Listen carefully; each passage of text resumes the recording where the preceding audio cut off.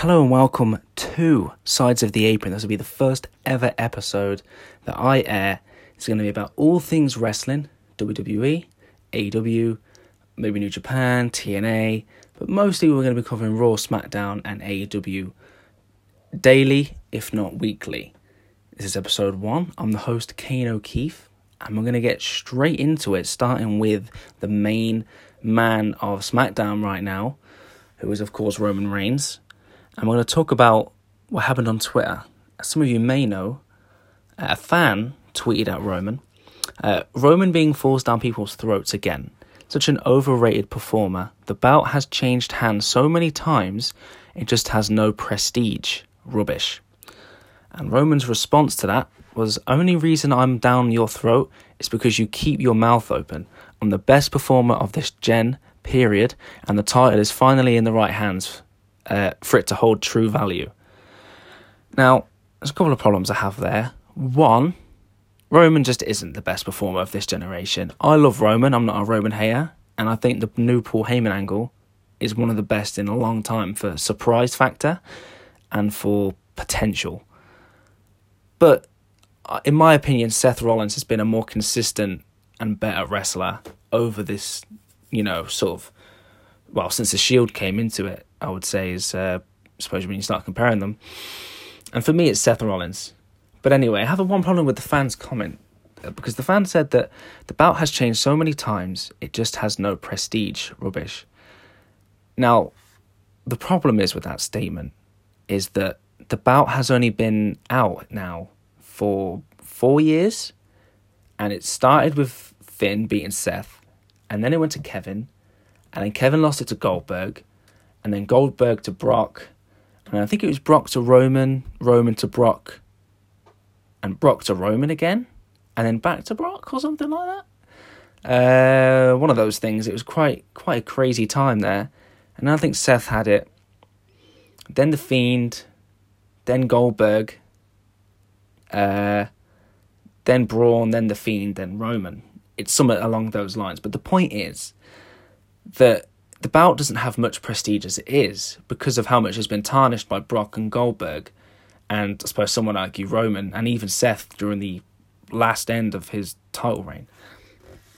So to say the bout has no prestige anymore would be the opposite, because the bout, if anything, is gaining prestige, not losing it. It can't lose prestige it never had anyway.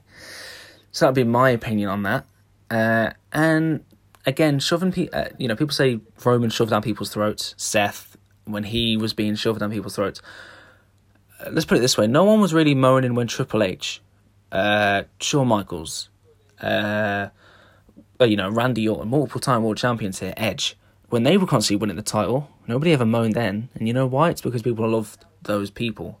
And I think, if anything, it's just the fans have been getting too want and needy and less enjoying what's in front of them.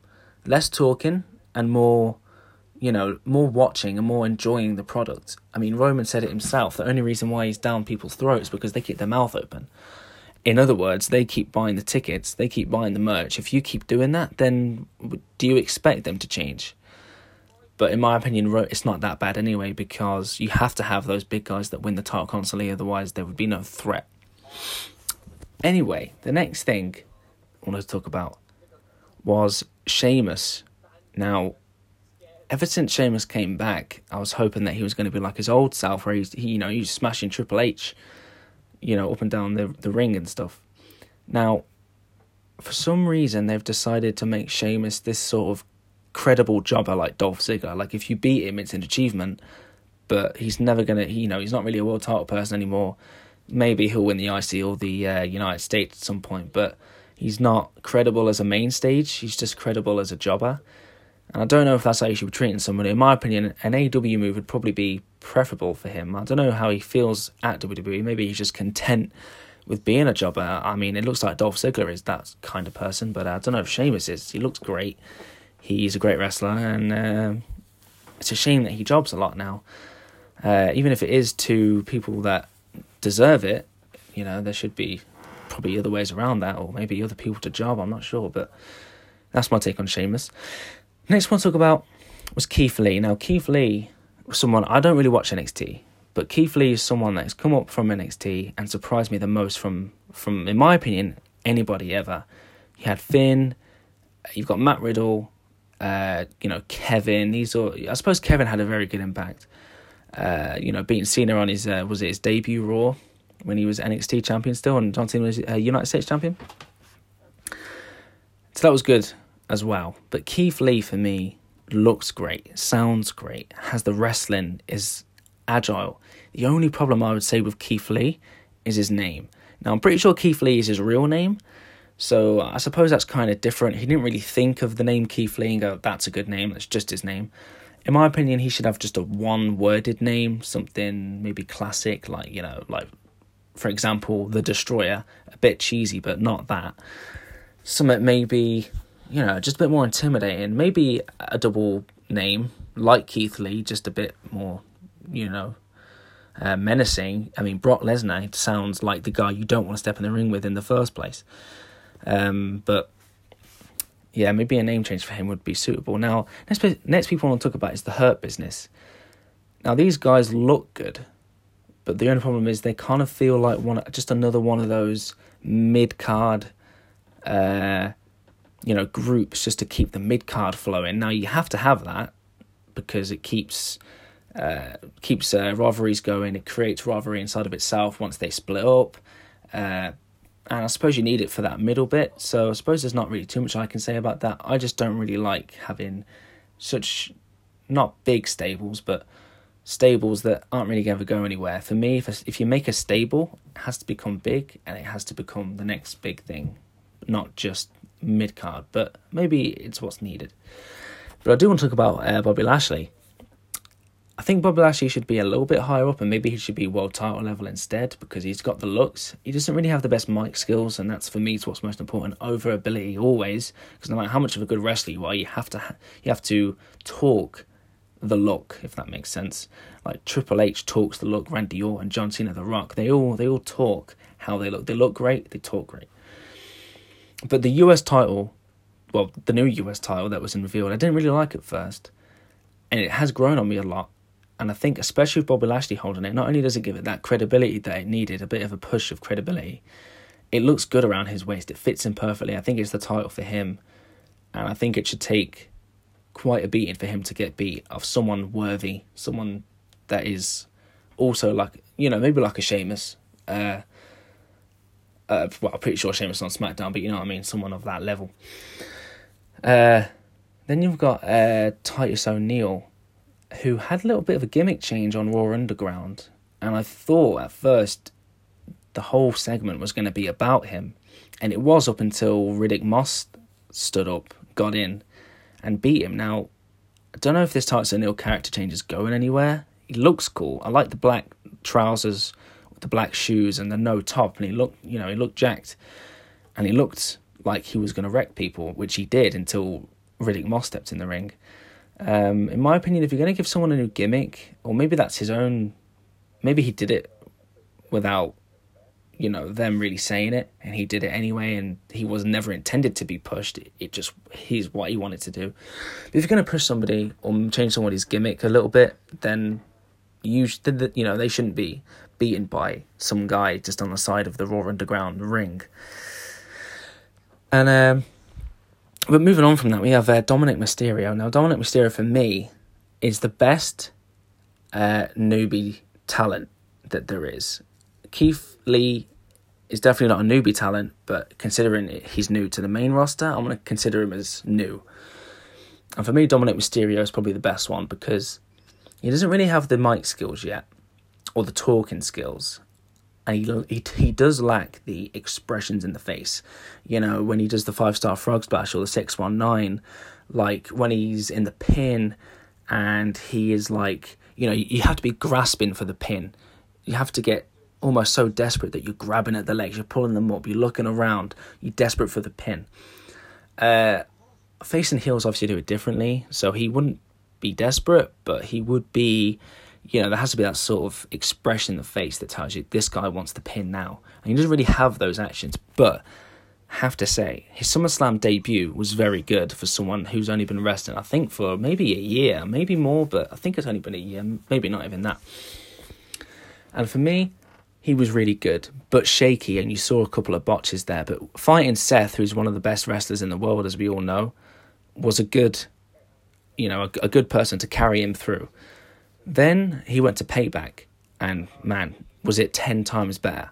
He looked better without the hood. I think the hood was messing him up in the SummerSlam match, which you could tell straight away. The hood just wasn't... People just don't really fight with hoods because it can just get a bit too complicated. And for me, it keeps going up on your head. You have to keep pulling it back down. It's just a distraction that you don't need when you're trying to fight at the highest level and you're that new. So the hood removal for me was a good idea. The outfit is a good idea. I like the colour combo. The music is a very good remix on... I'm pretty sure it's a remix on Rey Mysterio's current music. It sounds good. And I like, I like him having the 619, the five-star frog splash off the top rope, a couple of Rey's moves, and the remix of the song, because it gives you that instant feel of familiarity. You don't feel like this is a completely new superstar that you don't know yet. You know it's Rey Mysterio's son. You know that he's probably got the talent within him. Now we just need to develop the mic skills, the looks, the expressions, and hopefully he goes from here straight to maybe the US title, and from the US title, hopefully straight to the world title, because I think he deserves it if he just maybe worked on his mic skills a bit more. Yeah, I really liked him on Raw. I'm pretty sure it was a tag team match, right, on Raw, yeah. Because, that was on Payback. They faced them as a tag team, didn't they? Seth Rollins and Murphy, which was also a good match. And I did like the Murphy spin on it, kicking him in the face. I liked that. That was good. And then on Raw, obviously, he faced Seth Rollins on Raw. That was what happened. And that was also a good match. Seth, I think, should have won because you can't kill Seth with someone so new coming in. So that, for me, was the right call. And Dominic can, he can't have his credibility ruined yet. Unless he was going to be the next Brock Lesnar and he had to win every single match, but he doesn't. And obviously there's an element there of Seth being a heel and being a bit scummy.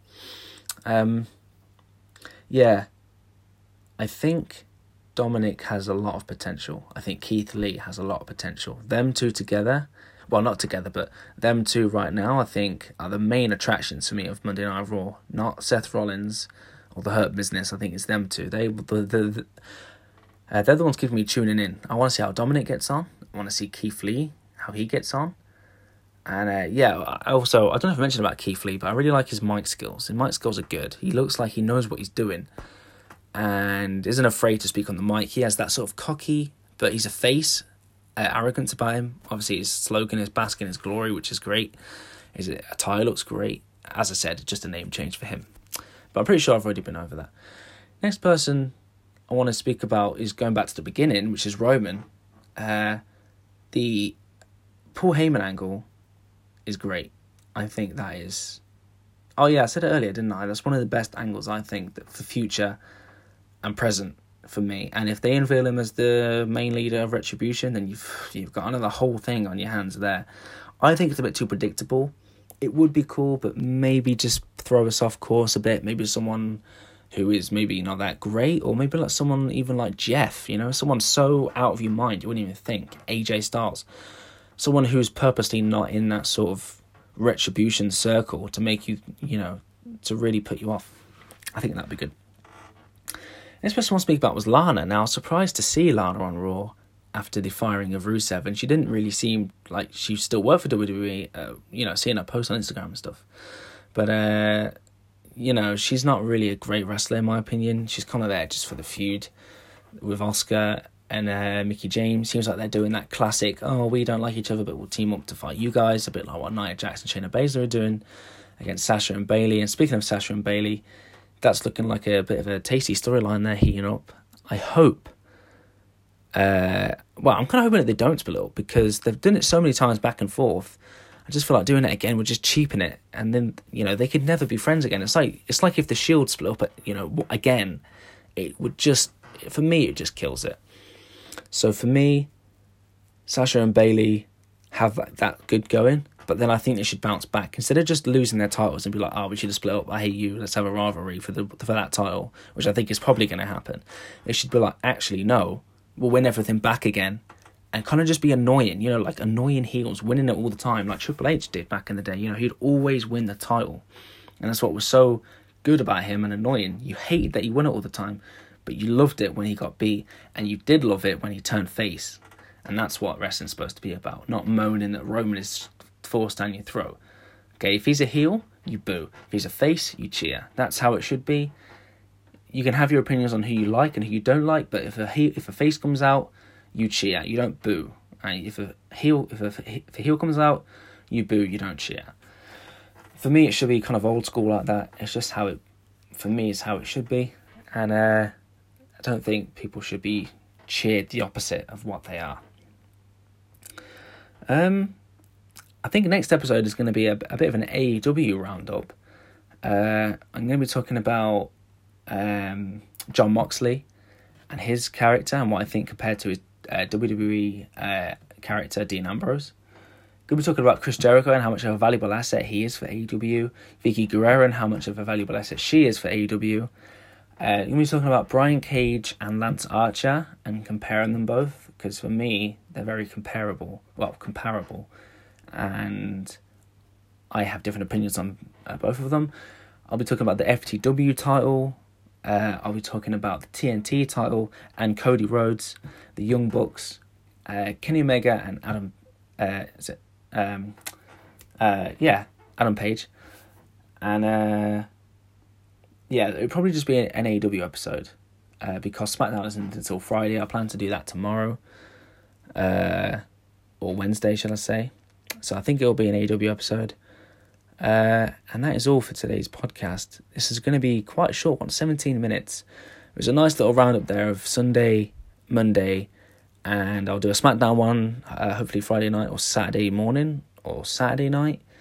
I'll be doing pay-per-views, hopefully the day after. Basically, I hope to do a podcast every day after Raw, every day after SmackDown, every day after the pay-per-view, and every day after AEW is filmed, which in England, I think you get it on I think you get AEW on I can't remember now. I think it's filmed on a Wednesday in America, but we don't get it till Friday. I think that's the case.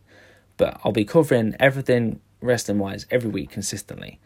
So if you guys enjoyed this, make sure to follow.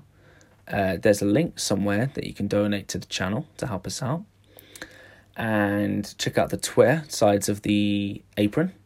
Check out the Instagram sides of the apron.